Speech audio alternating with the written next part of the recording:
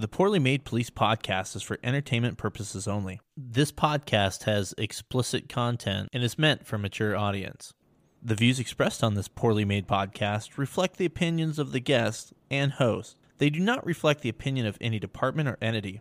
Nothing on this Poorly Made podcast should be construed as legal or marital advice. If something offends you, I kindly invite you to lighten the fuck up. If you want to support this very poorly made podcast, click the link at the end of the description and become a monthly sponsor of the podcast. Or buy yourself some nice poorly made police memes merch. Not only does it look good on you, it's also a favorite of wives, exes, children, nurses, nuns, IA investigators, defense attorneys, and the chief. And of course, take care of the fine sponsors of this podcast. Now sit back, relax, and enjoy the orgasmic sound of a Crown Vic.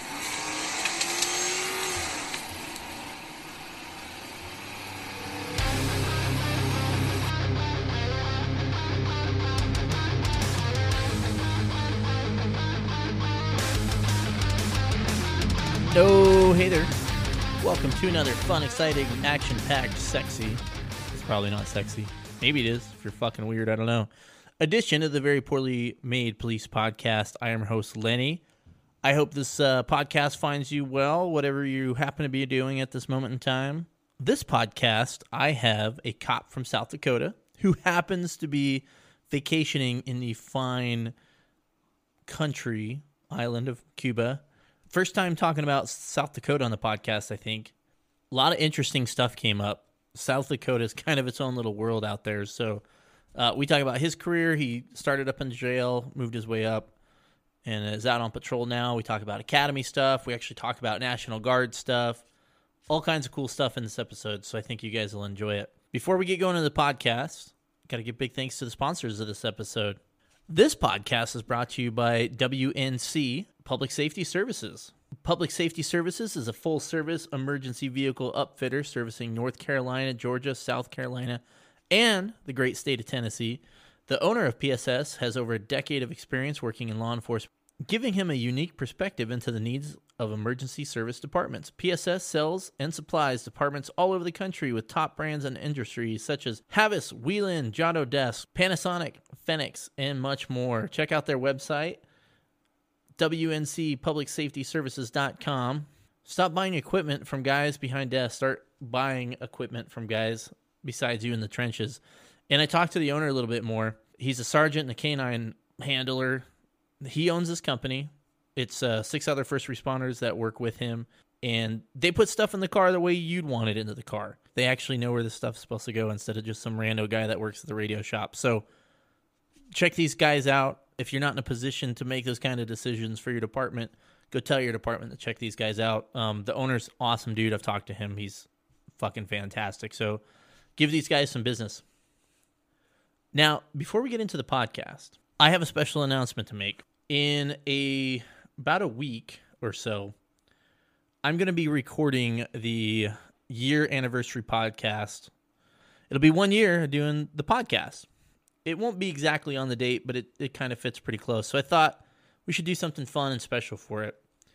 Now, here's where you guys come in. Some lucky listeners are going to be able to take part in the podcast. It's going to be the State of the Podcast, and then Whatever the Fuck Happens podcast. So a lucky few of you will be on the podcast. Here's what you need to do. I want you to look at your calendar if you're interested in this. If you're interested in this, look at your calendar. Look at what you're doing on July 27th. It's a Wednesday at 7:30 Central. So at 7:30 Central, starting at that time, I'll be recording a podcast.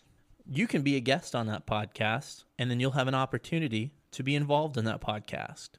If you are interested in being on the podcast and part of the podcast, and there may be some special guests in there, I need you to send me a message on Facebook or Instagram, or hell, even an email, with the code word Pickle Dick Whiskey.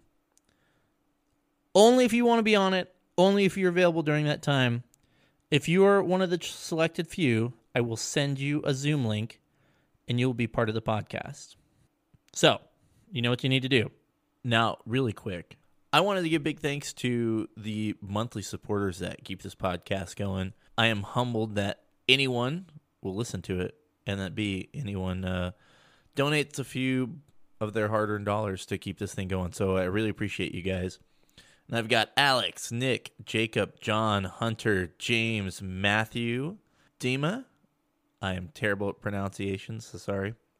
Ronaldo, Angie, Seth, Chris, Austin, Derek, Aaron, Casey, Dakota, Gemel, Kevin, Bill, Matthew, Patrick, Wyatt, Matthew, Patches O'Houlihan, Ron, Mason, Jason, that was a rhyme, and then one anonymous supporter, which I'm pretty sure when it came in, it said your mom's credit card.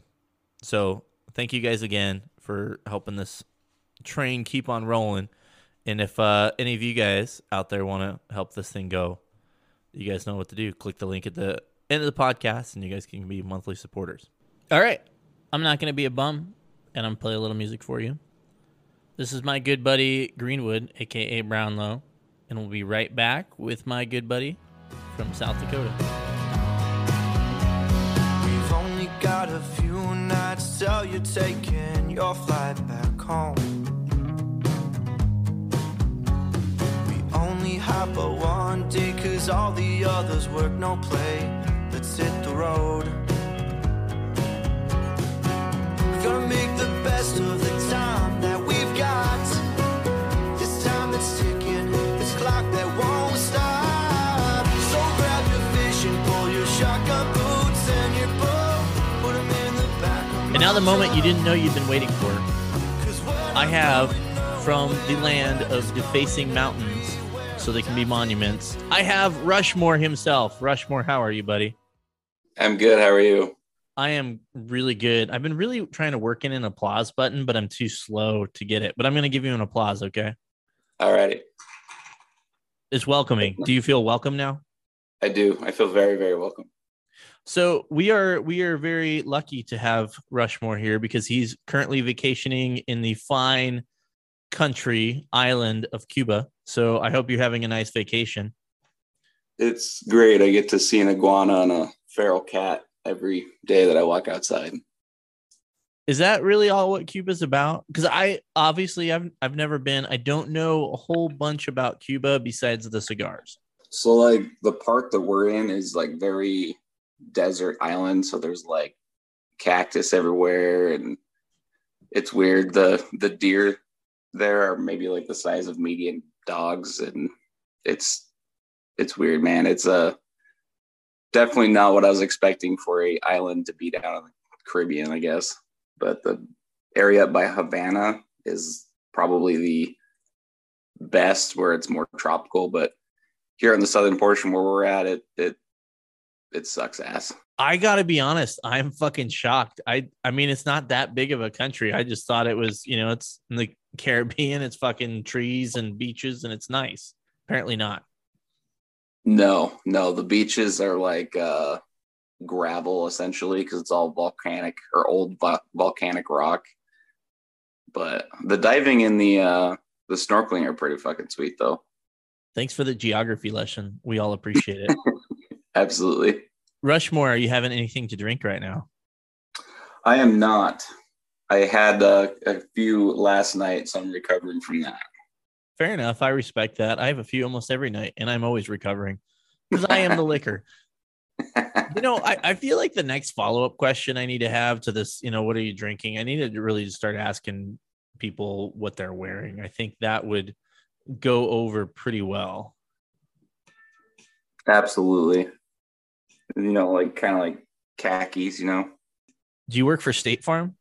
I was hoping you picked that up. You sound hideous. Thanks for that. That was well, fucking. I'm a dude, so. You should have a podcast. You're funnier than me. Well, enough about drinking in State Farm. Mr. Rushmore, tell the millions of followers a little bit, or the millions of listeners, rather, a little bit about you.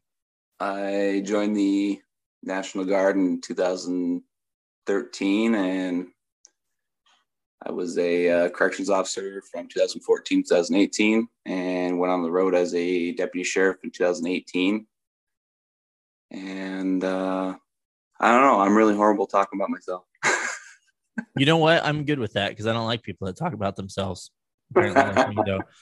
Well, I don't know if this has occurred on the podcast or not, but you might hit 2 check boxes. We haven't really talked. I know in my old agency, there was a lot of folks that did the National Guard stuff and they were cops. So I want to dive into that a little bit. And then I don't know, and maybe I just never asked if I've had somebody that started in a jail at an agency and then actually went to the road at the same agency, which you did, right? Right. So we'll come back to the National Guard stuff, I think, but let's talk a little bit about your time policing. What was your why? How come you decided to get into law enforcement? Well, I grew up with my dad being a police officer, so I got to kind of see that. And then I just started idolizing the career and seeing everything that they do. And then just kind of grew from there. I mean, ever since high school, I always knew I wanted to be a police officer. So I just kind of started vectoring my life and decisions like that toward eventually becoming a police officer.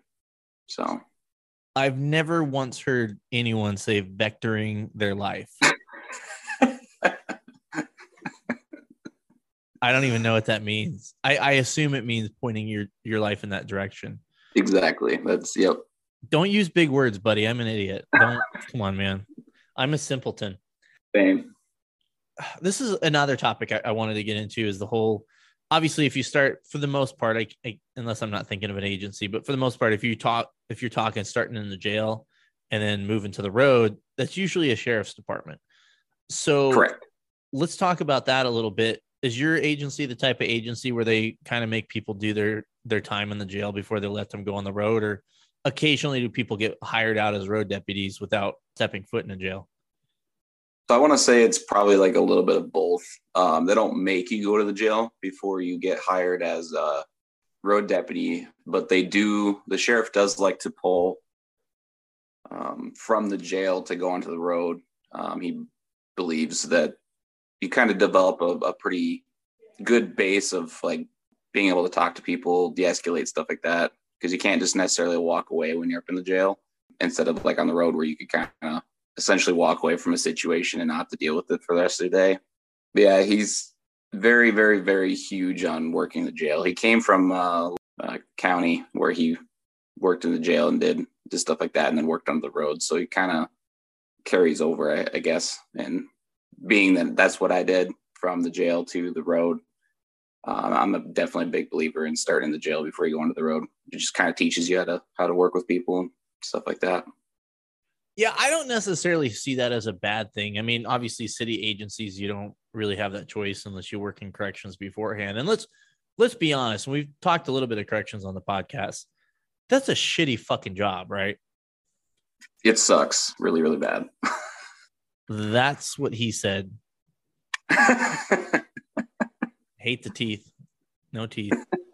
Well, let's talk about your time in the jail a little bit. What was kind of the things you didn't like about the jail? I freaking hate having to sit inside all day and not be able to see like outside or anything. I like to be able to move around and go do stuff and see like the changing from day to night and like the different weather and stuff like that. But other than that, just basically having to deal with the frequent flyers that would come in, and you literally don't have to even look at their information on their information sheet. You just can book them in because you know their date of birth and everything. And it's really just a monotonous job, and it gets old really, really quick. What were some of the best parts about working in a county jail? This sounds really weird to say this, but you actually get to meet some pretty neat people that just basically fucked up in their life and ended up going to jail for a night, and then running into them later on in your career and essentially being able to talk to them and see how different they were compared to how they were the night they came in, I guess. Yeah, I would say that's something rewarding you see occasionally on the street, but man, it's pretty far and few between I can think of a handful of times out of, all the people I talk to where I seen them later down the road and they're like, hey, sorry, I was a shitbag. I was going through some shit, but I'm okay now. Right. At your agency, were you guys just doing holding people just for like, obviously not people that were charged? I guess, you know what, instead of me trying to explain it, what types of prisoners were you seeing? I mean, probably not state prisoners, right? Just like, smaller charges that, were under a certain amount of time. Yeah. So we only see people a year and under. Everyone else, once they get sentenced, they get transported to the prison. So basically, it was. I mean, we saw. I saw some pretty high profile charges that came through. But they'd either get picked up by the marshals the next day or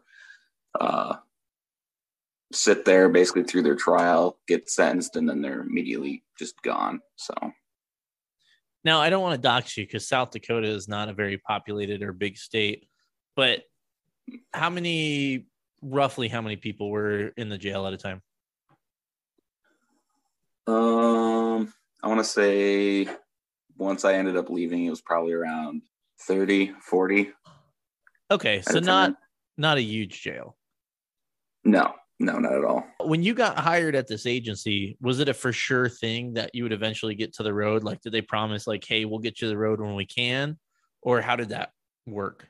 Well, so not necessarily. So I basically, right around 2017, we had a deputy that was out for a while for some pretty tragic family circumstances. And so they pulled me from the jail to work the road, and I'd get certified and all that, and just basically do like part-time stuff at the sheriff's office while working in the jail.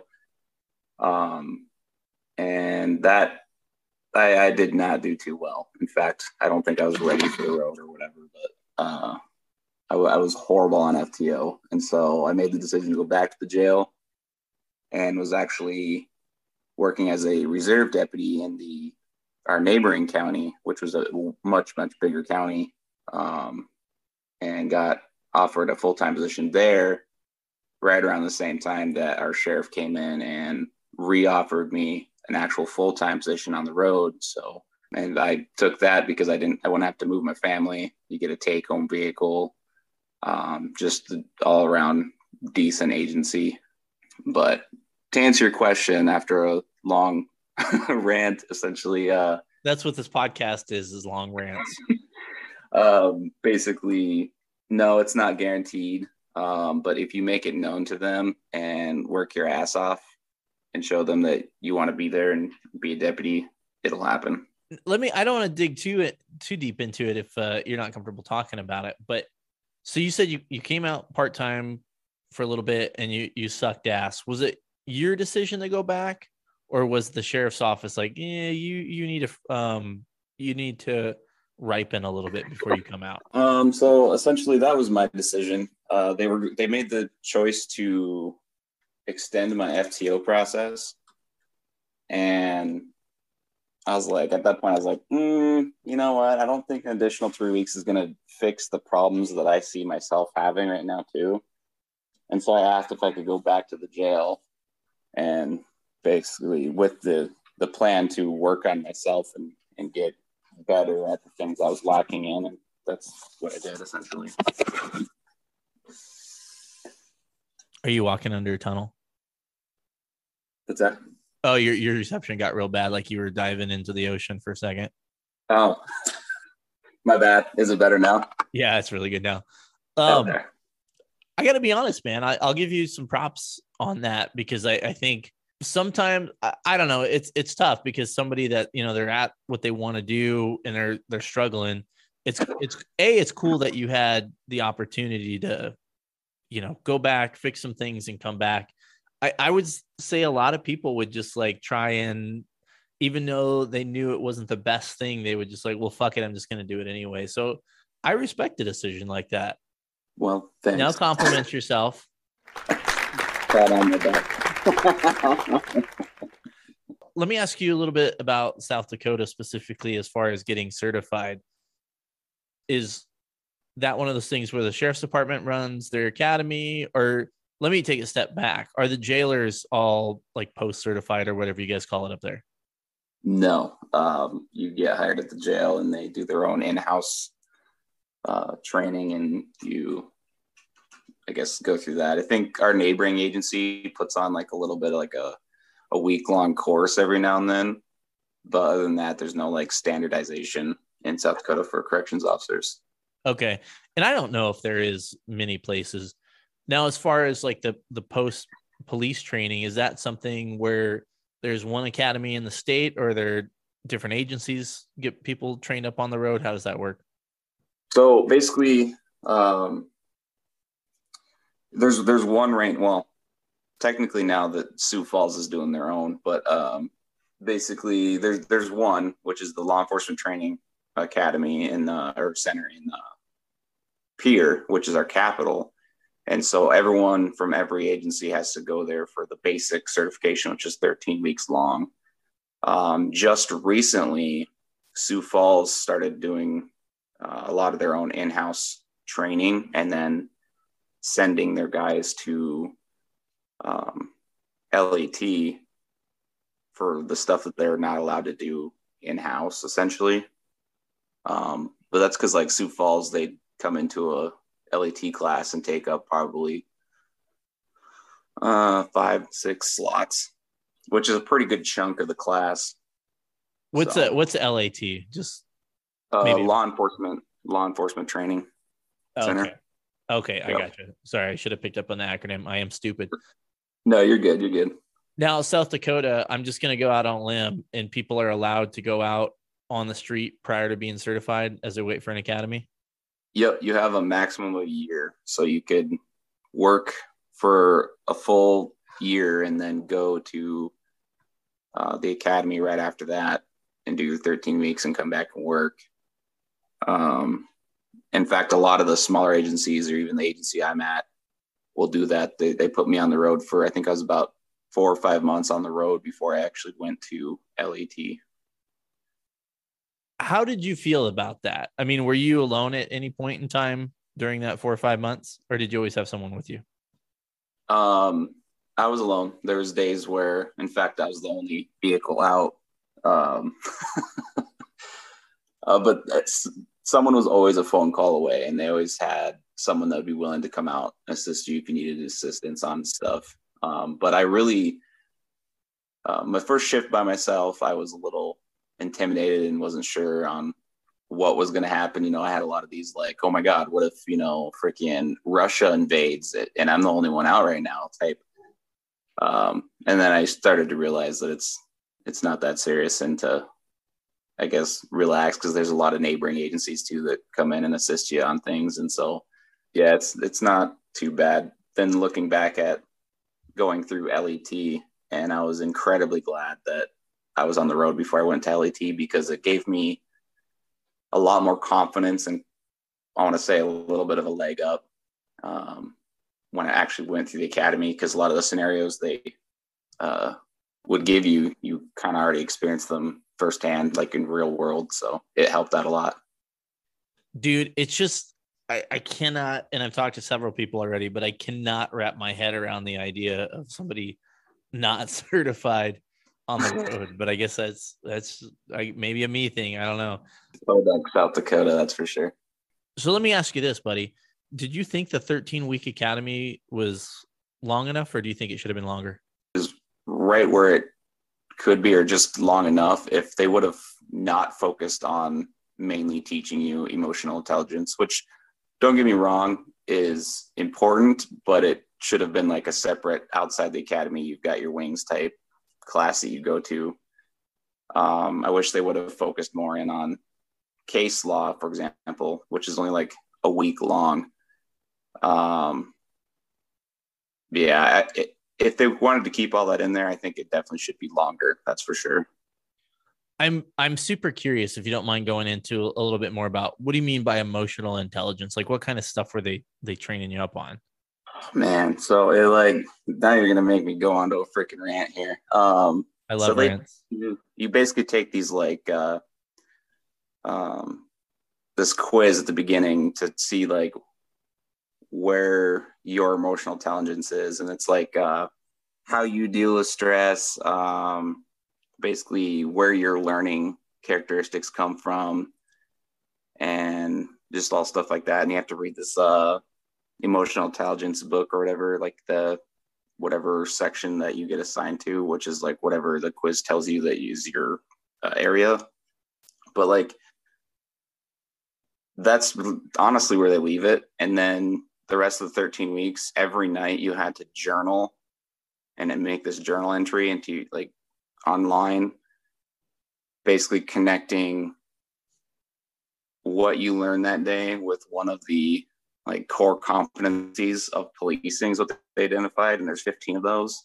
And they make this rule like you can't use the same one until you used all of them. But then once you go into a next, like, because there's 3 sections of the academy, once you go into the next section of the academy, then that starts over and you can use those again. But it really makes it hard because then you're like, how do I connect domestic violence laws with freaking, I don't know, something off the wall, right? And you have to like find a way to connect that, which was just, I felt was kind of useless. It's fucking embarrassing! That's fucking stupid. It really is, yeah. That what the fuck, man? Like, I don't know who needs to hear this, but will you stop fucking treating adults like they're fucking children? No shit. Can we fucking stop this shit? Stop. Just stop. No grown-ass man or woman or whatever the fuck you are is going to go into that class or into the academy wanting to be a cop and then be so happy that they get this class on emotional intelligence. Teach people how to be fucking cops. No, we don't need to be playing these fucking like kindergarten games. Fuck that shit. I'm mad for you.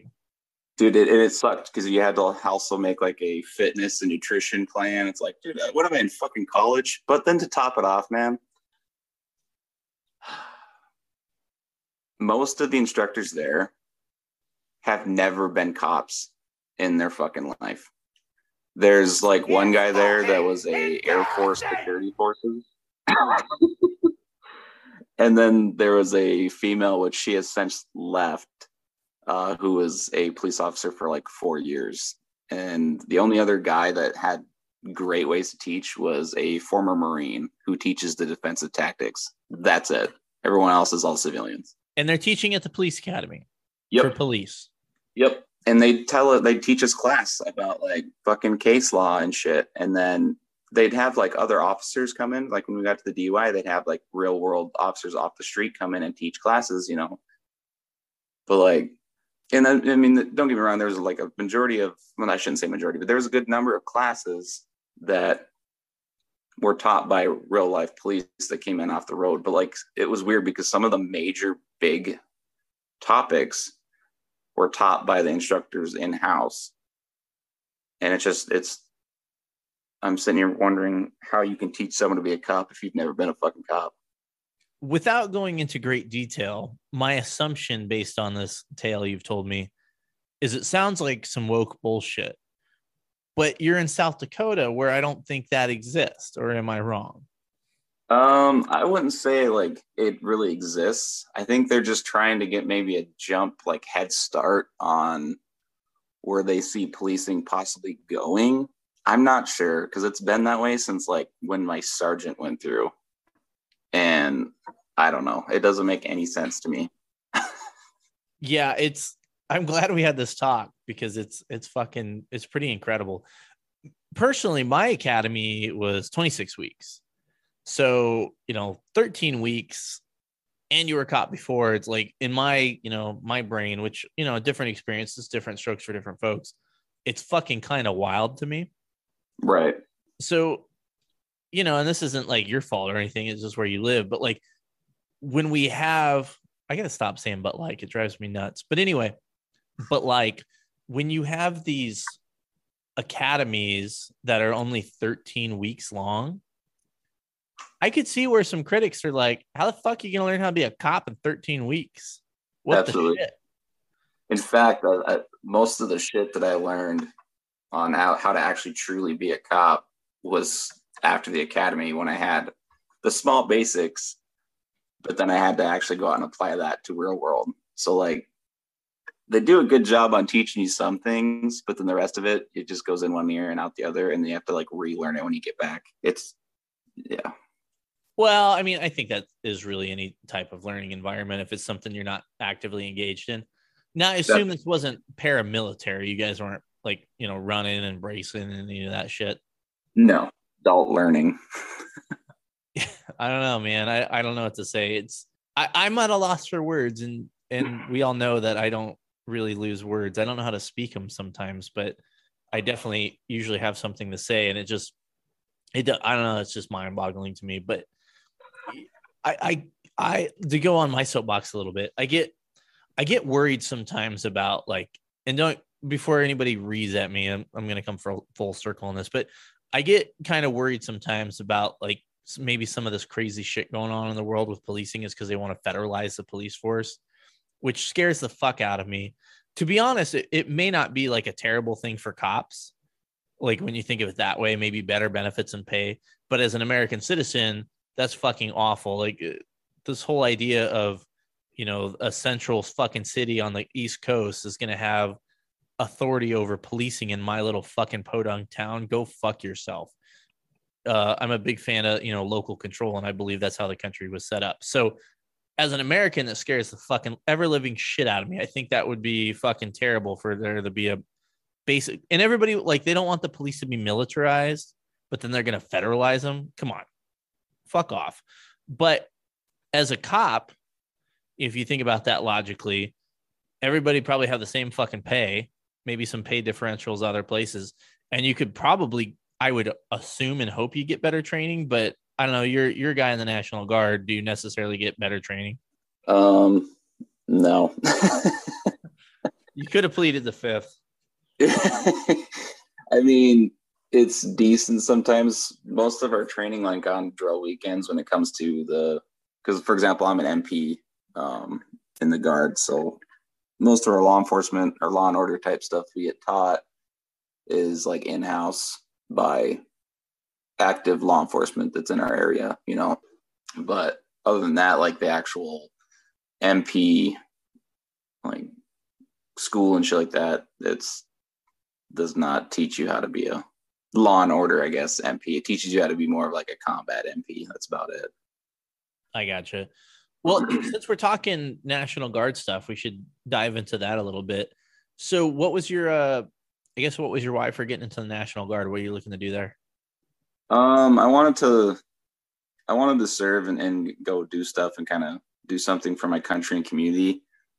So I joined the National Guard because I know that they get to go do like disasters and all that. For example, I was able to attend Trump's inauguration and help out with security there, and then we were actually able to go to Biden's inauguration, which that was fucking weird because I never once thought I'd see our nation's capital looking like a freaking concentration camp with like 12-foot high fences and razor wire on top and us walking around armed. Because like when we went to Trump's inauguration, and I'm not saying I'm for either one, I'm just saying like Trump's inauguration, we weren't armed. We were just there basically kind of helping out the TSA doing their checkpoints for people to get into like the area for the inauguration. But then Biden's, we were like walking around with like loaded M9s and shit and full combat gear and shit. It was weird. But yeah, I joined to be able to go do stuff like that. We helped with some local riots in our area during the George Floyd. Probably like 2 years before I was able to get into my MP company, they went down and helped with a lot of the flooding that was on the Missouri. So yeah. Good for you, man. That's honestly, for me, that's one of the biggest regrets I think I have in my life is I feel guilty for not serving.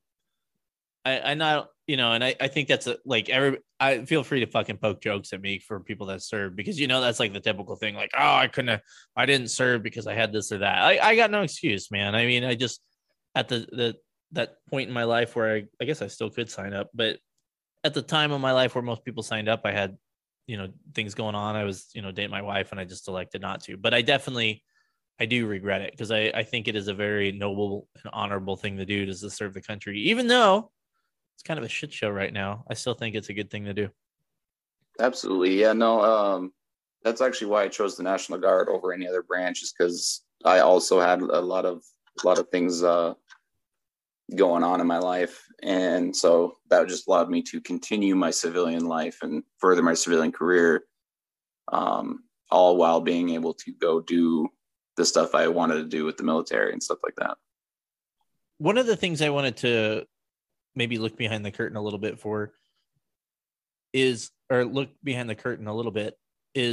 the National Guard and the policing stuff. I know at my old agency, there was a lot of folks that they did the National Guard stuff, and so they'd miss shifts or whatever. And it didn't seem like it was ever an issue with the agency. And our agency had enough staffing where it wasn't, well, at the time, it wasn't like a big deal or anything like that. But does that ever cause conflict at your agency? There was actually one time when I was in jail, where it kind of... You should clarify that you weren't in jail, you were working at the jail. Yeah, in the jail. Sorry. Yeah, when I was working in the jail, there was a time where I had some conflict with my jail administrator about time off for guards and all that. But that was alleviated. But ever since, it's really not been too big of a deal. I do know leading up to this vacation, quote unquote, there was a lot of 3-4 day guard drills, and even gone for like weeks at a time to get ready and certified for this.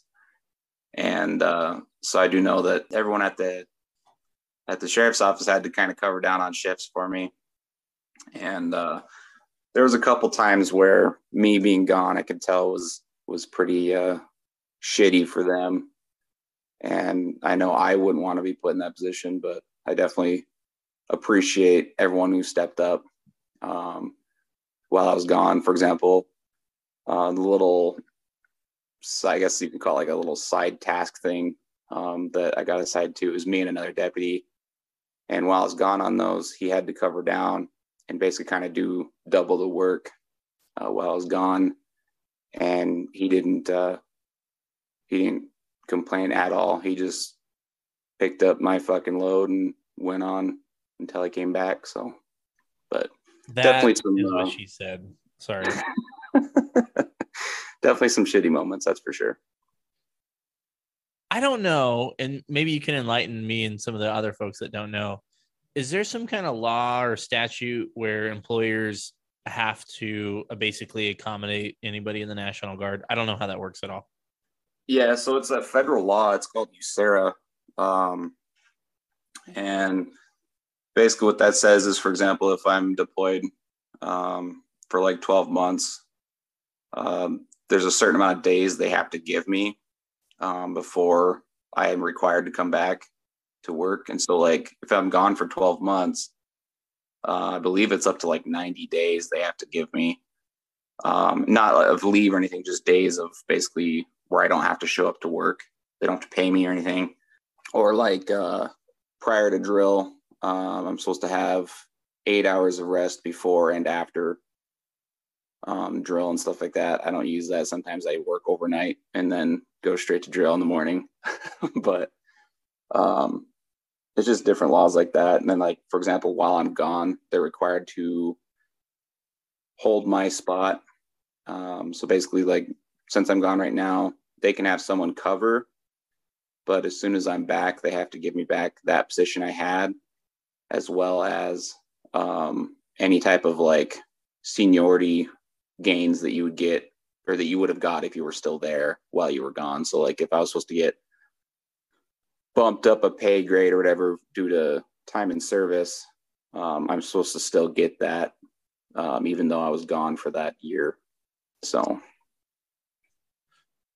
interesting. Now, to steal the microphone for a second, I had a coworker. I guess I can call a coworker. I saw them. They were ahead of me in seniority.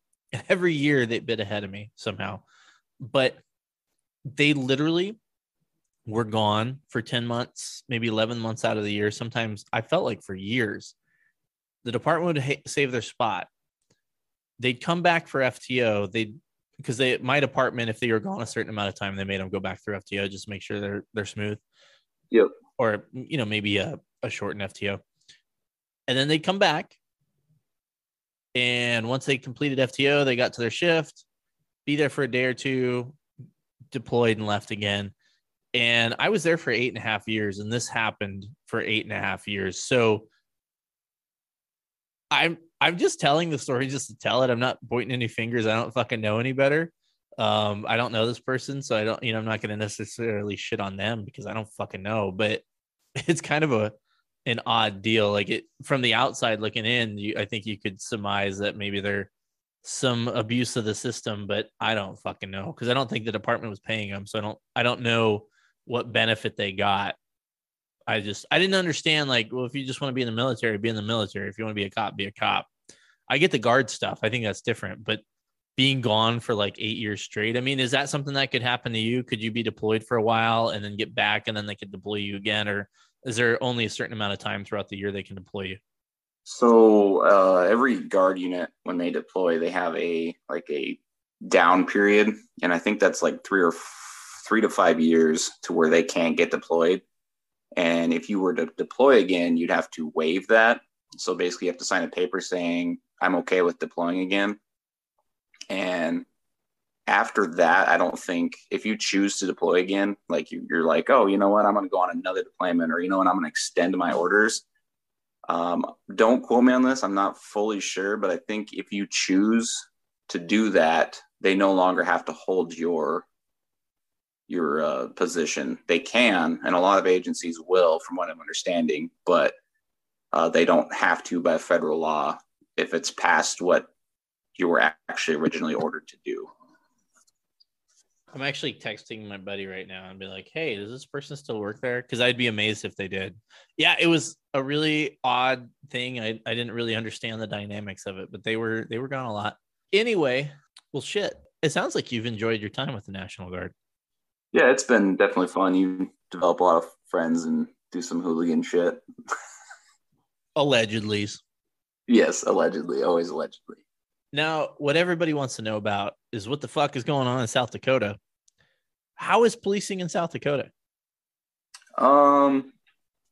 It's actually, from what I'm understanding, just even listening to your podcast and then talking to other officers that I run into, it seems like the love for law enforcement is still there in South Dakota. It's definitely a place that I would recommend if you wanted to feel appreciated and shit. Would be a good state to work in. I mean, there's definitely people who, are against cops here and stuff like that, especially in like I say bigger cities, but they're not that much bigger than a small town in Colorado.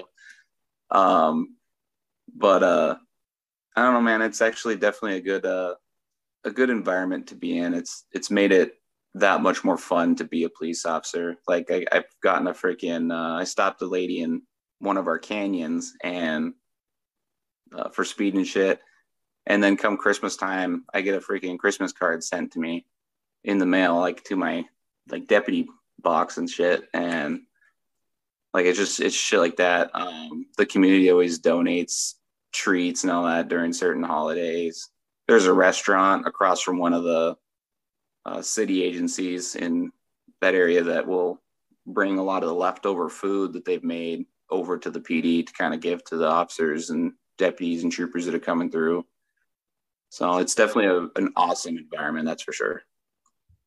I gotta be really honest. I am fucking shocked about some of the population in South Dakota.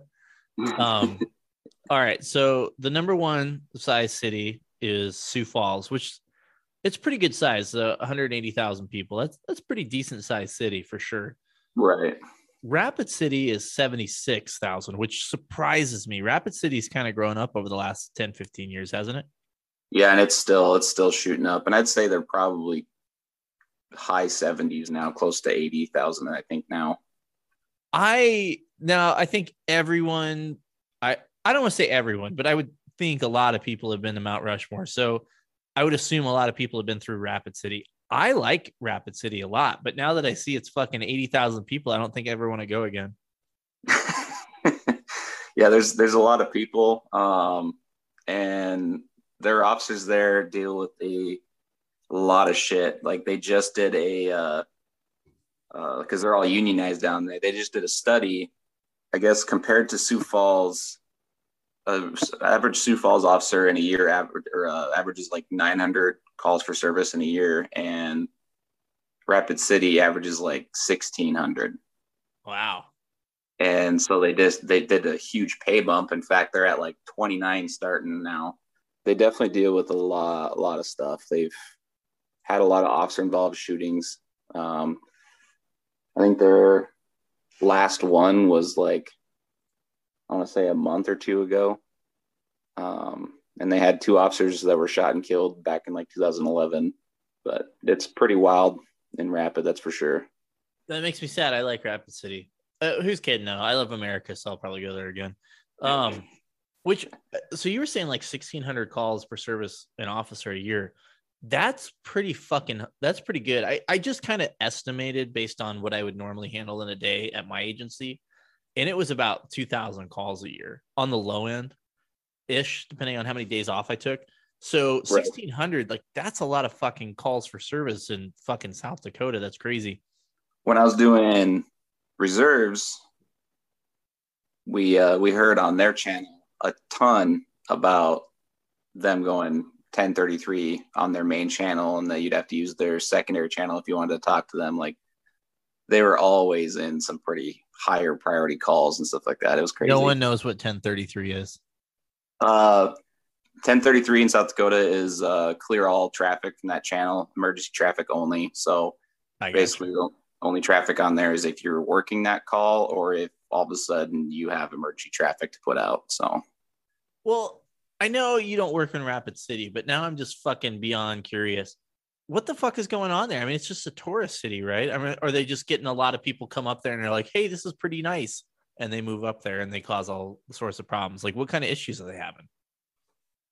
They have a lot of like gang problems now, meth, like just drug shit. I mean, we got I-90 that goes straight through there, which goes from coast to coast. There's a lot of trafficking. Yeah, it's crazy, man. It really is. Crazy. Here's what fucking blows my mind, man, is Pierre. Did I say it right? How the fuck do you guys say it? Pierre. Okay. Pierre or Pierre? Pier. Just like a pier, like a water pier kind of. That's fucking stupid. I'm going to call it Pierre. Pierre, the population on here is 13,900. Yep. That is fucking tiny for a state capital. That's insane. I'm just like, it boggles my mind. Like, I live in a pretty small fucking county, and I'm pretty sure my county has a bigger population than the capital of South Dakota. Yeah, it's I think there's only like 400,000 total in South Dakota. There's more cattle than there are people. Let's explore that a little bit. Why doesn't anybody want to live in South Dakota? At least what I visited, and maybe it's just the western half of the state, I thought it was beautiful. Well, there's a lot of people flooding into the western side, and I'm even willing to say like the Sioux Falls area as well. But we saw the largest influx, which was like right around when COVID started, and you had a lot of people having to do like remote work. And so then these companies are like, oh, it's cheaper to just pay someone to work at home. So then these people are moving around from California. In fact, we have a joke saying that that's the new invasive species is Californian. But there's a lot of people moving into like the Black Hills area and stuff like that. Yeah, I mean, I don't blame them. The Black Hills area is fucking awesome. I've always thought it was really cool. Like Custer's a cool little town, and I've never made it up to like Deadwood or Sturgis or anything. Do you have it? We'll get into the Instagram questions later, but do you have any experience with the Sturgis stuff at all? Yeah. I've both gone to it and then experienced it with work as well. People come from all over the country to go to that thing, and then they either don't know how to ride a curvy road or they, I guess, don't know how to ride, period. We deal with a lot of crashes around that time, just with motorcycles and cars. And but it spills over into where I work a lot because I mean you can only fit so many people into Sturgis, so then they got to go into Rapid, Piedmont, Deadwood, all over just to fit and be around for the festivities and stuff. So Now, is it a lot of, besides the car accidents and the motorcycle wrecks and the collisions, just so I fucking fit in every single term, is there a lot of troublemakers as far as, I mean, is it fucking wild and crazy and like it's not something you want to go to, or is it just people having a good time? from my experience, both working it and going to it, I feel like there's more people just having a good time than there are actual like crime going on. I mean, of course, with the amount of people, you always have more DUIs, more drug busts. Sex trafficking is apparently a big thing at the rally too. But I think that's just an influx of the amount of people there, and it's more people just there to basically get shit faced and go to concerts and have a good time. Sounds fucking fun to me. It's pretty Like good my time. dream day, shit faced at a concert. Fucking sign me up. And you got like all kinds of like, I guess, top name bands that come in to like the Buffalo Chip, Full Throttle, all that, just for the rally. What's the we're gonna cheat a little bit and get to Instagram since we're talking about all that shit. What's the craziest fucking Sturgis story do you have? That I experienced. Yeah. Well, man, there's a lot of them. I'll just go with like one where I was where I was there. There's like a shit ton of naked women walking around, and Now the question is, are they women that you'd want to see naked? some of them, I want to say most of them, no. They're just older women that I think have gone through their midlife crisis. But there's a lot of ones there that when I was younger, when I was younger and stuff, it was definitely a good time to go with friends and see the sights, essentially. Well, it's like the Ron White thing, you know, like, all right, go ahead and roll them on up. Yeah, it gets pretty nasty. Well, as Sweet Brown said, ain't nobody got time for that. Besides when Sturgis is in town, you know, and based on anybody that's listening to the podcast that's not an idiot, has probably figured out you work more of a rural area. What is kind of the big types of calls for service do you handle a lot? Like what's the main source of crime if there is one? You get a lot of like civil calls, especially with the newer people moving in. They complain about cattle coming onto their property, and you just have to explain to them that if you don't want cattle on your property, you have to fence it out because we're a fence out state. That's just kind of the way it is. But then most of the time you get domestics. In the wintertime, we get a lot of abandoned vehicle calls, whether it's just someone slid in the ditch and left their vehicle, or it's some drunk idiot that piled through some creek and then into a fence and then decided to start walking down the road and someone calls it in and shit like that. So I guess you get a lot of DUIs from those. But I mean, it's probably, I think the most calls or the most common calls are like domestics, thefts, crashes, and like DUIs and stuff. South Dakota as a whole, it's not a very populated place until recently, but for people that have never been there, my assumption, and you tell me if I'm wrong, is the west side of the state is a little more hilly and mountainous and shit. And then as you get further east, it's kind of like dull and boring. Is that about right? Yeah, I want to say probably like even 90% of the state is just plains and all that. But then you get over to like Rapid City and all that, and like into the actual Black Hills, and it gets pretty mountainous. I do know like one of our neighboring counties, they have to basically train constantly on like rope rescue and stuff because they have people that fall into these like off these little cliffs or into ravines. In fact, even the National Guard has brought their Blackhawks up to help hoist them out and stuff like that. Like it gets pretty mountainous and pretty unforgiving terrain. And the storms out there are freaking nuts, just because like that, like random big pop up of hills out of the prairie, it makes the storms build and shit like that, and we get some really weird weather out there. Yeah, I've seen you guys actually get some pretty fucking gnarly tornadoes up that way. Yeah. Well, in fact, I want to say 2 years ago, I was out taking maternity pictures with my wife and stuff, and I get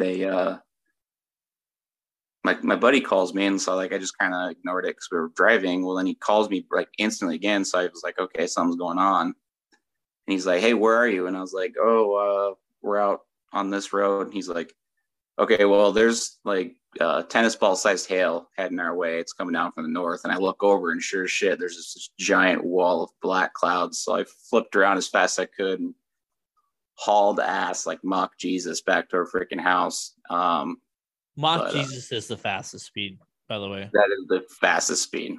Only obtainable truly by a Crown Vic, but that's okay. Absolutely. I wish we had one of those, but we unfortunately don't. Very disappointing. Something that I've been trying to ask about a little bit more, that cops always have fucking fantastic stories. And a lot of times cops forget those stories when they're put on the spot. But the millions of people want to know if you got a good fucking story about being a deputy in South Dakota. I would say there's 1 year, like kind of going off what we were talking about with weather, had this really massive rainstorm come through.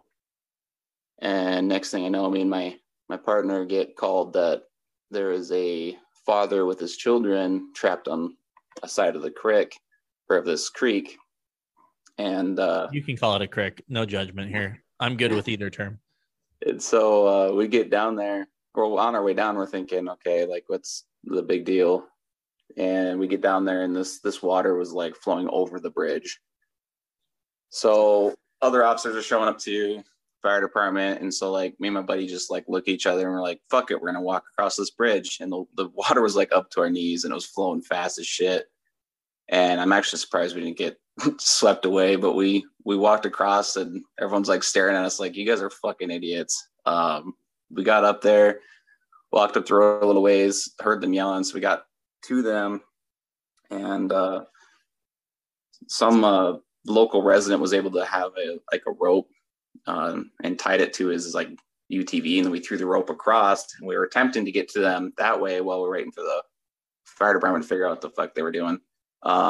But then a resident came up and was like, hey, there's a way to get back across the creek and come down the hill to get to them from the backside and get them out. And so we went up and around, and were able to escort the kids. I actually had one of the kids on my back, and then had their older dad like grabbing onto my belt as we're just like, I'm almost essentially like pulling them up this steep ass hill. At the end of the day, like they were super excited and stuff like that. And it was actually good that we got them out of there because the water rose a little higher and stuff, and it would not have been a good thing, I think, if we would have left them there. So, but it was just really cool to kind of be part of what I was out there to do, which was like help people and stuff like that, and be there for someone when they were in need. But then if you don't mind, I got another story. I love stories. So like the first time it actually ever hit home for like my family of what I was doing could possibly be dangerous is working one night, get called that one of our cities in our county was in pursuit of the vehicle. And so I was like heading that way, just kind of moseying and see if they needed assistance. Well, then we got told that they could hear the officer on the radio yelling at somebody on the ground. So I sped up knowing that most likely that's someone at gunpoint. And like 2 seconds later, there came back for the radio telling me that like the officers advising shots fired and stuff like that. And so I threw on my lights and sirens and started going. And it really kind of didn't hit me until afterward that my wife, currently is a dispatcher at our county now, but she was a dispatcher at one of the city agencies, and she has our channel, and she was listening to me be the closest unit and going en route to the shots fired call. And she said she really felt helpless and all that. And that's when it kind of dawned on me that what I'm doing is actually pretty dangerous, and that the consequences of it could be bigger than myself. So, but everything ended up okay. Nobody died or anything. So that was always good. You know, I don't know. I think sometimes, and maybe it's a good way to deal with it, I think in the back of your head, you know that it's a possibility. Now that I'm off the job and I have a lot more time to overanalyze things, I think it's more in my head than it was before. But obviously we, you know, different types of agencies, but dude, we did some fucking crazy shit and went to some crazy places and did some crazy things. And most of the time, you know, my thought was like, this is fucking cool. But then when you really think about it and then you kind of reflect on this, you're like, this is not cool. I mean, it's cool. It's fun. I'm having a good time with my friends, but what the fuck, what is going on? Like, do we live in a third world country? But I don't know. I don't know what the proper way is to deal and reflect on the danger of the job, because, you know, despite what the naysayers will say, like, there's not, you know, yeah, you can work other jobs and people try and rob you, but there's not really any other jobs that people will hunt you down because you're a cop, or, you know, because they're, you know, we're taking shit bags to jail. People don't want to go to jail, so they will fucking fight it out so they don't go back to jail. Like, I don't know why that's such a fucking hard concept for people to understand. Now, since that incident, you know, has that changed things with your relationship at all? Like, does she worry more? I wouldn't say she worries more, but I think it's actually in her head now too. Especially now that she's actually working up at our agency, and but she's definitely had her fair share of stories of sending officers who she's come to know and befriend and love. When she worked at the other agency, that she'd have to send them to these pretty sketchy calls, and she's definitely really understanding when I've had my hard days or sketchy calls where I come back and I'm pretty quiet and I just want to unwind real quick before I get fully into the husband and father mode and stuff like that. Now, not to do a complete 180, but I'm curious. So you've been on the road for 4 years ish? Yep. Okay. How many times have you had to put somebody at gunpoint? I've had my actual like firearm pointed at somebody once. Wow. Fortunately. Good for you, man.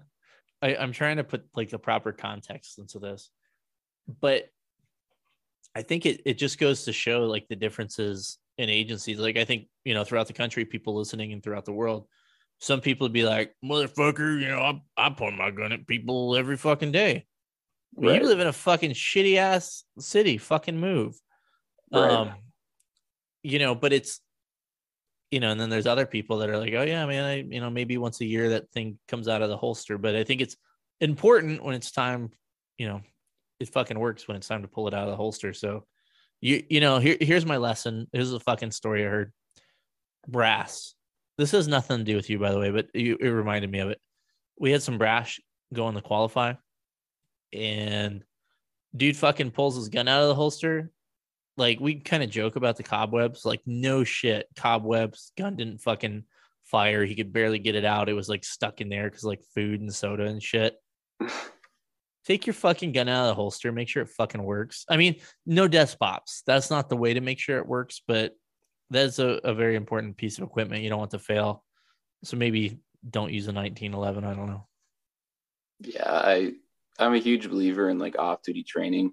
And even as something as small as like doing some dry fires before you actually go to work, find a safe place to point your gun, unload it, you know, and do some draws, do some like reloads with an empty mag, stuff like that, and just like get that muscle memory there, because I've never fully been in a situation besides that one time. But like, I don't know, man. I don't know what would go through my head if all of a sudden I pull my gun out and there's a fucking half of a Whopper stuck in the goddamn ejection port or something, you know. Whoppers are delicious, though. I mean, if that was a reason your gun was going to fail, I don't know why we went down this fucking weird rabbit hole because I don't know how to act, but I apologize to all the 1911 listeners out there. I know you turned up your hearing aids and you went back to see if I just made fun of a 1911. I did. But two World War champs. Oh. The gun that can shoot in space. Hey, Yeah. At least you got a fucking semi-auto. I knew a dude that still had a revolver, so it was fucking cool looking. If we're gonna be honest, though, it was really cool. Like what my dad carried back in like the 70s, man. So before we get into the Instagram questions, I wanted to hit something that I find interesting. I don't know if anybody else finds interesting, but arrest procedures. Now, obviously, without doxing yourself, let's say a typical arrest, not a warrant, but something you have PC on. What's the process in South Dakota to get them into the jail? It's actually different for like every jail that I've been to or been around, but usually it's you got your PC affidavit and like a custody authorization form, and then you book them into the jail. Jail takes them, and then you like build your case, add your evidence, stuff like that. But it's actually, once you get the hang of it, it's pretty quick and easy. That's what she said. I was going to ask, this is one thing more. Sorry, we'll get to Instagram in a second. One more question. As far as the courts go and the DAs and the judge and all that stuff, how is that in South Dakota? Are people getting proper sentences, in your opinion? Or are they just like everywhere else where people just get fucking set free on everything and no one goes to jail anymore? There's like times where you're like, okay, yeah, that was absolutely good. And then there's other times where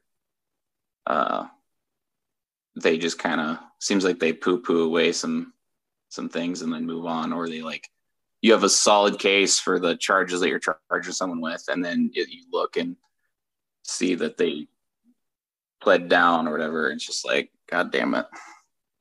Okay, so it's basically the same thing everywhere. Yep. Yeah. All right, you ready for some Instagram questions from the D-Gens? Let's do it. How does it feel to be the worst? How does it feel to be the worst Dakota? There's a lot of those, by the way. I think we're the better Dakota. We don't have to deal with the flat blowing snow and super cold weather that North Dakota has. That's just my opinion. North Dakota is basically Canada, right? Basically, it really basically is. There's only thing up there is like oil and grass. Yeah. This is another Instagram question is why is there two Dakotas? Why don't you guys just merge so you can be more powerful? There was actually a time where it was just the Dakota Territory. And then the powers that be decided that there should be two Dakotas. I guess same question. Why is there a North and South Carolina? I guess.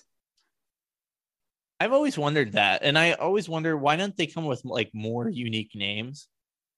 Yeah, I don't know. You got West Virginia. I think that might be it. Is there another one?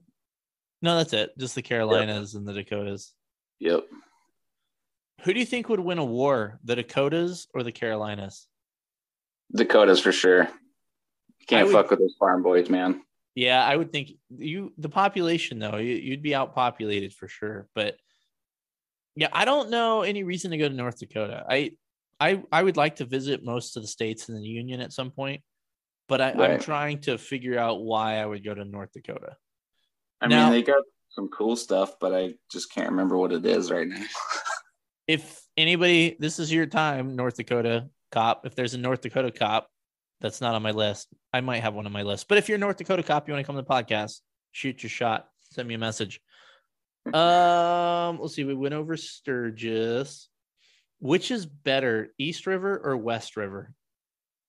West River, without a doubt. Like we established already, it's grass and a big city over there in college towns. On the west side, you actually have beautiful territory. You have the Badlands, which is like really, really cool, and hills and trees, and yeah, I don't have to see into the next country or state. Okay, yeah. I was trying to figure out what that meant, but now I'm looking at a map and I'm like, oh, it's the fucking Missouri divides the state. Yeah, yep. Which you would think there would be a big city on the Missouri, but I mean, apparently not. Yeah, that I mean, we would have thought too, because that was essentially the interstate back in the day, but yeah, it never happened, I guess. Fuck you, Lewis and Clark. Now, is it a safe assumption? But you guys don't have patrol cars. You guys just all ride Buffalo. Yep, that's exactly right. My buffalo is a 2-year-old. His name's Jim. I feed him carrots every day. We have a picture of a buffalo that we grew fond of that we saw in Yellowstone, so one of your neighboring states, and we named him Bill. Bill. I like it. Yeah. So, or no, not Bill. We named him Joe. Oh, okay. Joe. That's his name. So we will occasionally, be walking in the hallway. I'm like, oh, there's a picture of Joe. I wonder how Joe's doing. I think about him all the time. Let's see. I assume there's a lot of wildlife calls in your area. Yeah, and freaking cattle. I love steak and all that, but I think I've been on so many cattle outside of the freaking fence on the road type calls, and it gets really annoying after a while. Well, why don't you just fence them in, buddy? That's what you're saying. What? So we have fences along our highways and stuff, but these stupid animals just like either push up against it until the freaking fence breaks, or they find a way to get out. Or you got old Farmer Brown was late to his daughter's recital and he forgot to shut his fence, and then the whole herd decides to take a trip out onto the highway. Okay, two things we need to address here. A, don't talk about those dumb animals that way. Pete is going to be really angry. Those whoppers, future whoppers, I believe in every single one of them, okay? I believe in their future flame grilled beautifulness soon in my mouth.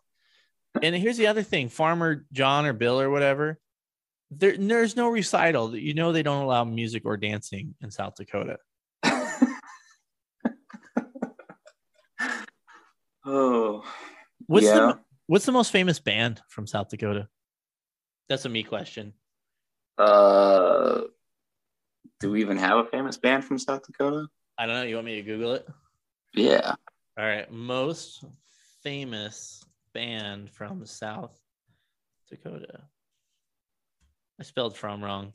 I've never heard of any of these bands. Indigenous, The Spilled Canvas, Brule, Earthgroans. Yeah, this sounds like fucking music that the Skids from Letterkenny would listen to. I've never fucking heard of any of these bands. Well, don't fucking go to South Dakota to be famous. Well, we got like Bob Barker and Tommy Lahren and Brock Lesnar and shit like that. Really? Yeah. All blonde. No, was Bob Barker blonde? I think. I don't know. He was white when I can remember him. Well, yeah. Let's be honest. Every day sick was a home day. It was a day home with Bob. Absolutely. I fucking couldn't wait for that fucking show to come on. I have a couple of would anyone live in South Dakota questions. So I will let you be like the tourism or travel. No, that's the wrong word. I will let you be I don't know what the fuck I'm saying. I will let you be the state representative to try and get people to move to your terrible state. I think starting off, honestly, the community is the best part. You could be driving down any highway and you'll get a wave from somebody, and just really fun to be around people. And we do a lot of summer events, winter events, stuff like that.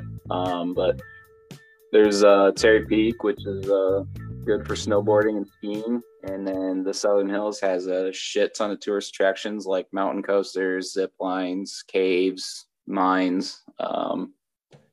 You got Mount Rushmore, Crazy Horse, which is, if you haven't seen Crazy Horse yet, that's an awesome thing to see.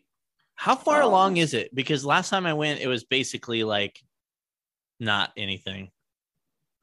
So it's not super far along, but the reason behind that is because the Native Americans are refusing to get funding from the federal government, and they're basically raising the funds on their own and doing it on their own, which I think is actually kind of cool that they're doing that. There's some pride there behind it, but it's actually really, really cool. It's massive.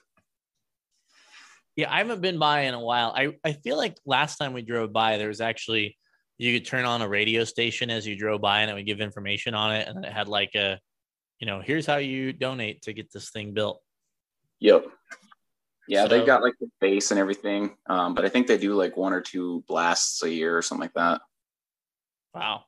Yeah, I kind of don't expect that thing to be done in my lifetime. No, probably not. Probably not. Let's see. All right, so you probably convinced a lot of people, despite my porn music, to move. I really need to invest in some more music for these types of situations, but porn music's all I got, so that's what we're gonna go with. That's all right. We'll stick with the old 70s. It matches my mustache, so I believe in you. What is the power's what's my mustache, man. that's where all the fucking power is, and your fucking 8-point hat, but your deputy says cowboy hat, right? I don't even wear a hat, man. I'd say no hat or a fancy hat. That's just me. I agree. What is the working relationship with the tribal police? Are you in a part of the state where that's a thing? I'm not, but yeah, and I can't even really like talk on experience with it. Yeah, we're pretty far from any of the reservations and all that, but from what I've heard is that it's kind of a mixed thing. Sometimes they're not super cooperative, and other times they're more than willing to help out and stuff like that. I know I had some guys reach out in the past. I'm going to try and we talked a little bit. I had my buddies from Valhalla Wood Forge, and he had a little experience with tribal stuff, but I'm going to try and get a tribal guy on in the near future and see if we can't figure that all out. Let's see. We got a lot of the same questions. All right. We got 2 questions left, and then we get into my dumb shit. Urban Dictionary guy, which probably is appropriate for porn music, has returned and has a question for us. Have you ever done the South Dakota Slammer? What the fuck is that? Well, you got to take a guess, and then you got to say if you've done it or not. No, I've never done it. Okay, I've never even heard of it. That's funny. What do you think it is? I don't know, something like, I don't know. There's way too many weird ass names for that shit. Let me Google it. Well, here's what it has. Oh boy. When you have to poop really bad, but you're having sex with your girlfriend, so while she's giving you a blowjob, you then proceed to slam your ass on her face and let it go. Ain't nobody got time for that. No, I've never done that. Never done that. I'm gonna go ahead. I need to start ranking the Urban Dictionary ones, because some of them are fucking phenomenal. And then like the South Dakota Slammer, I feel like it had really good potential, and then it was just like, kind of fizzled out in the last half, which is something my wife normally says. So, I'm gonna rank this one a 3 out of 10. I need you to do better, Urban Dictionary guy. I believe in you. Don't take it personally, but do better. One last question, which I think we already know the answer to it, but what is your favorite podcast?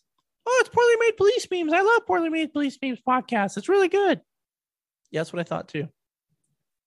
So this is actually my number one that I like to listen to. It's just easy to throw on in the patrol car.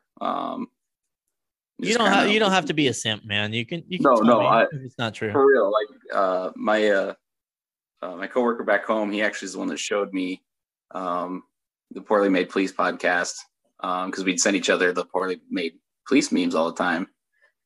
And we ended up listening to it one day when he was giving me a ride. And yeah, it just kind of took off from there. But other than PMPM, I would say like Scared to Death, Street Cop Training is another good one I like to listen to. But I'm weird. I like to listen to like creepy ass shit in the middle of the night when I'm driving down some like back road. You know what I've been wanting to do for a while, and I don't want to tease it. I'm just gonna tease it. As far as creepy ass shit, anybody that's worked nights is fucking listening to Coast to Coast, right? I assume you even get that up there, right? The No. Coast to Coast.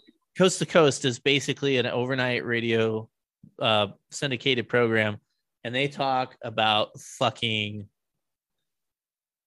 anything, and it's a lot of alien talk, and it's like weird shit overnight. It's fucking great. Oh, yeah, I've never heard of it. Okay, you should check it out. But I've been wanting, because let's be honest, if people listen to podcasts that have worked overnights, you know, maybe a slow night, maybe a rural area, they've seen some fucking weird shit. And I wanted to get fucking weird with it. And I have a poorly made Coast to Coast that I really want to do. I'm trying to line up a special guest, but he's gotten really big and famous. So I hope it'll happen, but we'll see if I can pull it off. Otherwise, I might just have to use some like, you know, second tier guests like Ben or Saul or something. Yeah, I love that shit, man. I'd absolutely tune in. I love talking about that shit. Yeah, it'll be fucking good time. Well, we've ended the Instagram questions. Instagram, I'm gonna give you a C+. Do better, but it's pretty good. Now to my dumb shit questions. Rushmore, what is the greatest patrol car of all time besides Buffalo?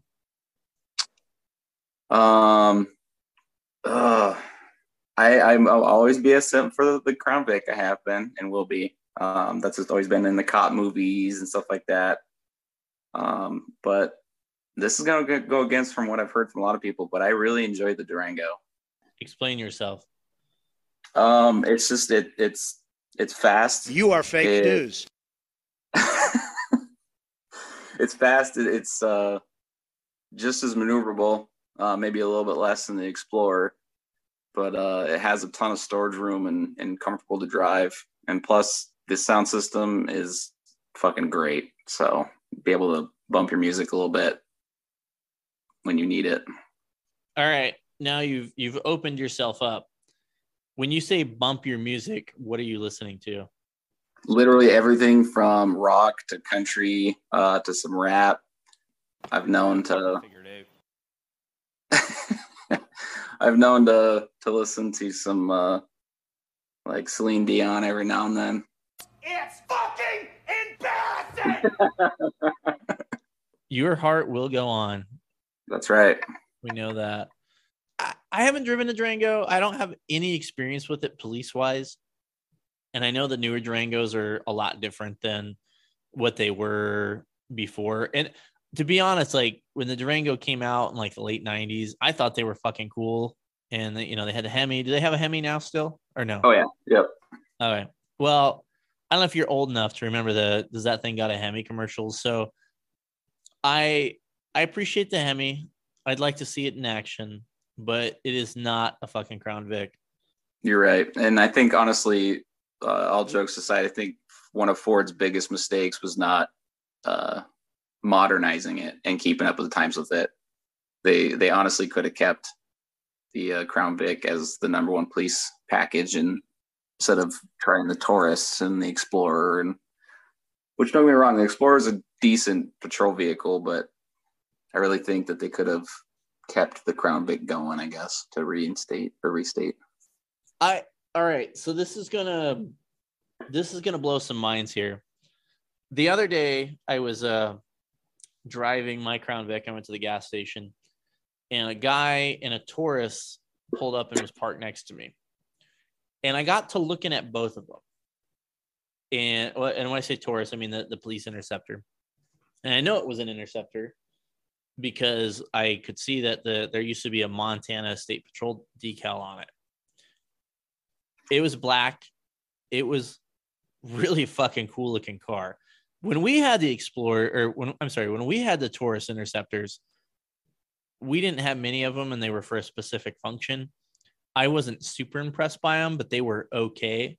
I don't know if it was just that black one and just sitting next to my Vic. I'm like, This is actually kind of a decent looking patrol car because it almost, maybe it was the light. I don't know. It almost looked like a Vic.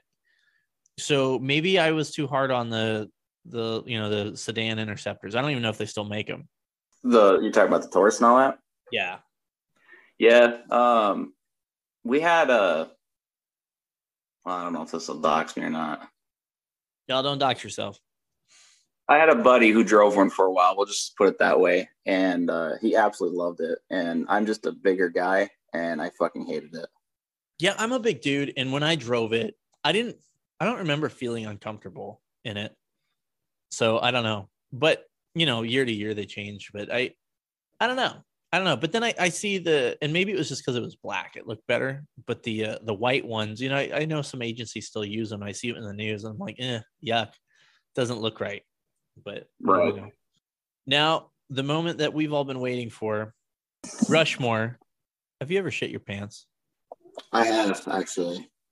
Is it a story that you want to tell on this podcast? Absolutely, because it'll be funny. Because the person I did it with will actually listen to this. So wait, what? Yeah, this isn't like a Shiza story or anything, is it? No.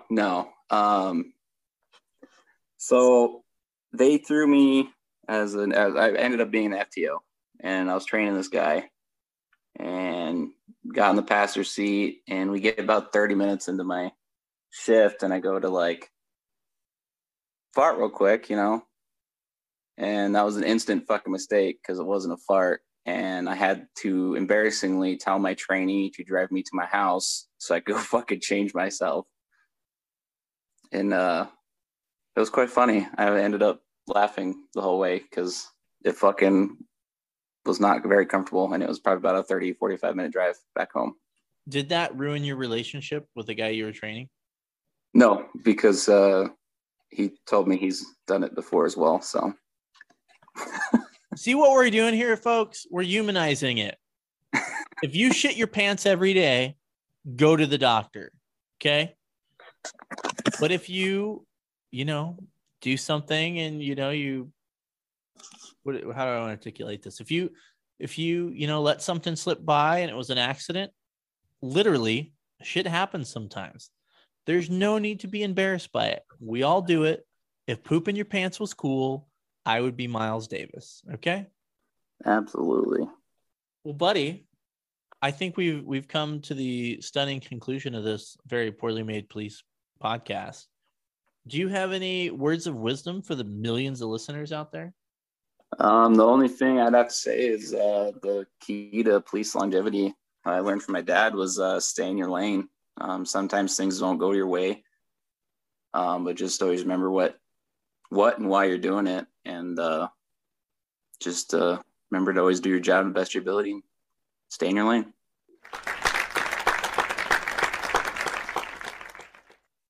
If you don't mind me asking, is your dad still in law enforcement? He's not. He actually retired back in 2002. Good for him. How many years did he do? 29 years. 29 years. Good for him, man. That's quite a fucking career. Did he, when you said that you wanted to be a cop, what did he think about that? He supported it. He absolutely supported it. And in fact, it was really cool. I grew up right in his patrol or in his passenger seat. And last year I was able to take him out on a ride along, and he was riding in my passenger seat. So, and I could tell he had the time of his freaking life out there. That is one thing that I'm really glad happened before I left. It happened a few years before I left my department, but my dad came out on a ride along, and it was cool because same thing, man. I went on fucking ride alongs with him when I was a kid, and it was neat neat to have that experience. I don't think everybody gets that opportunity, so I'm glad you had that too. It was definitely a cool full coming of age or whatever to be able to experience. That's for sure. Coming this winter on Lifetime Original Movies, a coming of age film, a young deputy in South Dakota covered in buffalo pies. I don't know. That took a weird turn, but would you tell your kid now? This is off script now, but now looking forward, because you mentioned that you have kiddos, would you encourage or discourage your kiddos to become law enforcement or to become cops? If it stays the way it's staying in South Dakota, low key, I would absolutely love for my kids to be cops. I think that'd be really, really cool.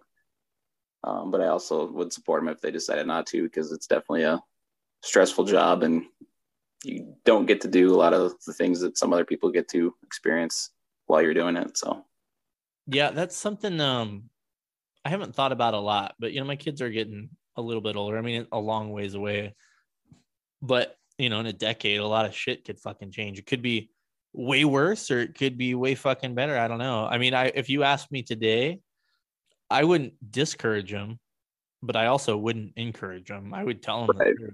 And that, I think that's kind of a hard thing as a parent sometimes is what's the line of, let's get philosophical. You want to get philosophical, even though I told you we were done? Absolutely. Let's do it. Fucking do it. Where is the line of like encouraging, discouraging, or just stating facts, like being non-biased? I feel like for most things, I don't know. I guess I look at it like in life, like you just facts, be fucking factual. I think sometimes in this world we're too emotional about things. We don't think about things logically, and so I've tried to do that with my kids. But we're all human beings too, and we have our biases. We get excited about something like, oh yeah, well, you fuckers are gonna love Star Wars. That doesn't always work out. I've noticed whenever you push your kid into something, it doesn't always work out. I don't know how old your kids are, if you've experienced that or not. Yeah, I have. My oldest, he definitely has his own interests, but his main interest is something that I'm interested in it as well. But I think my youngest is going to be the one that's probably going to most likely be the one to go in my footsteps and kind of go more toward what I do and did. So he's a little hellion. I don't think any of my kids are going to be cops. I could be wrong. I could be totally off base, but I don't know. I don't see it in any of them. I mean, maybe my 2-year-old because he likes police cars, but who's fucking 2 and doesn't love police cars? I don't know. Absolutely. I mean, my son calls it a wee woo. Oh yeah, I'm wearing a Super Troopers shirt today, and it has a Car Ramrod on it. And when my little one woke up for this morning, saw the shirt, and he's like, "Wee woo, wee woos, wee woos." So, and then every time he saw the shirt, he proceeded to tell me that there's wee woos on my shirt. Thanks a lot, buddy. Thank you for letting me know.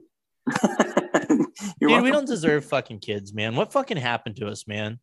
Kids are so fucking innocent and great, and then we turn into disgusting, filthy, terrible pieces of shit as human beings as we grow up. That was a little dark. No, I 100% agree, man. The best feeling, honestly, even like during a bad day, is coming home and the kids always come up and hug you and say whatever comes to their little minds, but it's just pure innocence, man. And it's good to finally see sometimes, because our job is most of the time seeing the negative side of society, but then being able to see the pure innocence of children is actually really, really relieving. It is. Like sometimes, it's not like woe is me, but it can be tough to be, a stay-at-home parent and, doing this and, I'll be like editing a podcast and it'll come jump on me and I'm like, fuck, I gotta get this done. But I'm like, fucking, it don't matter, man. My kid's more important. This is doable.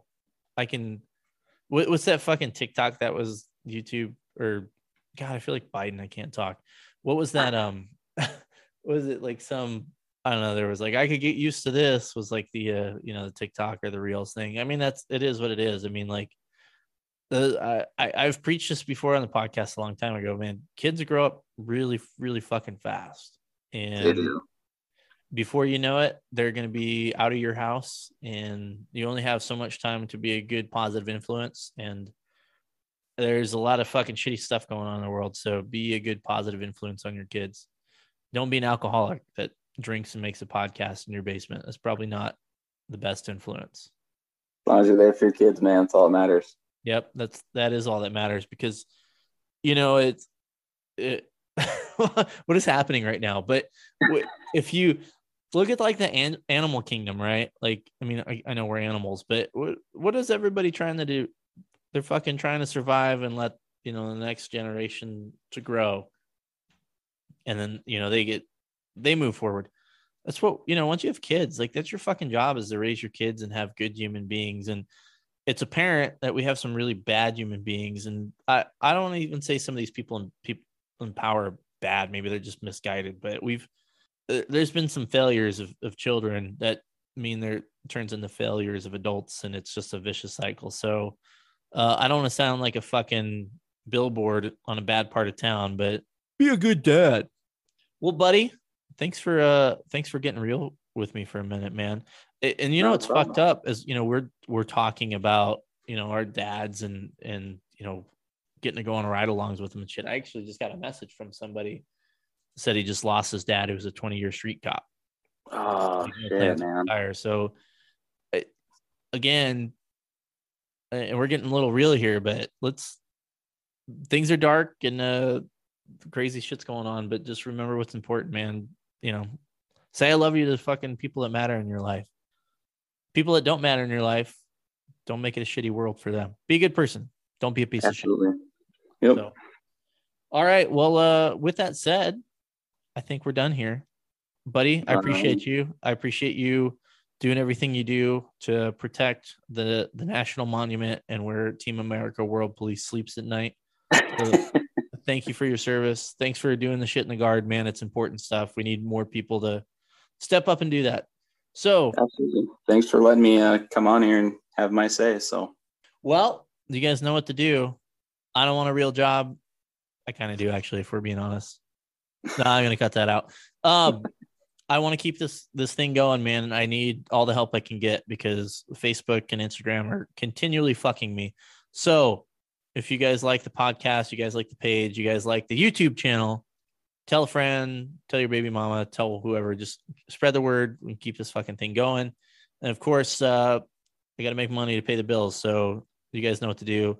Take care of the sponsors that are awesome and support this podcast. You can be a monthly donor to the podcast. You just click the link at the end and you can donate a couple bucks. It really helps out.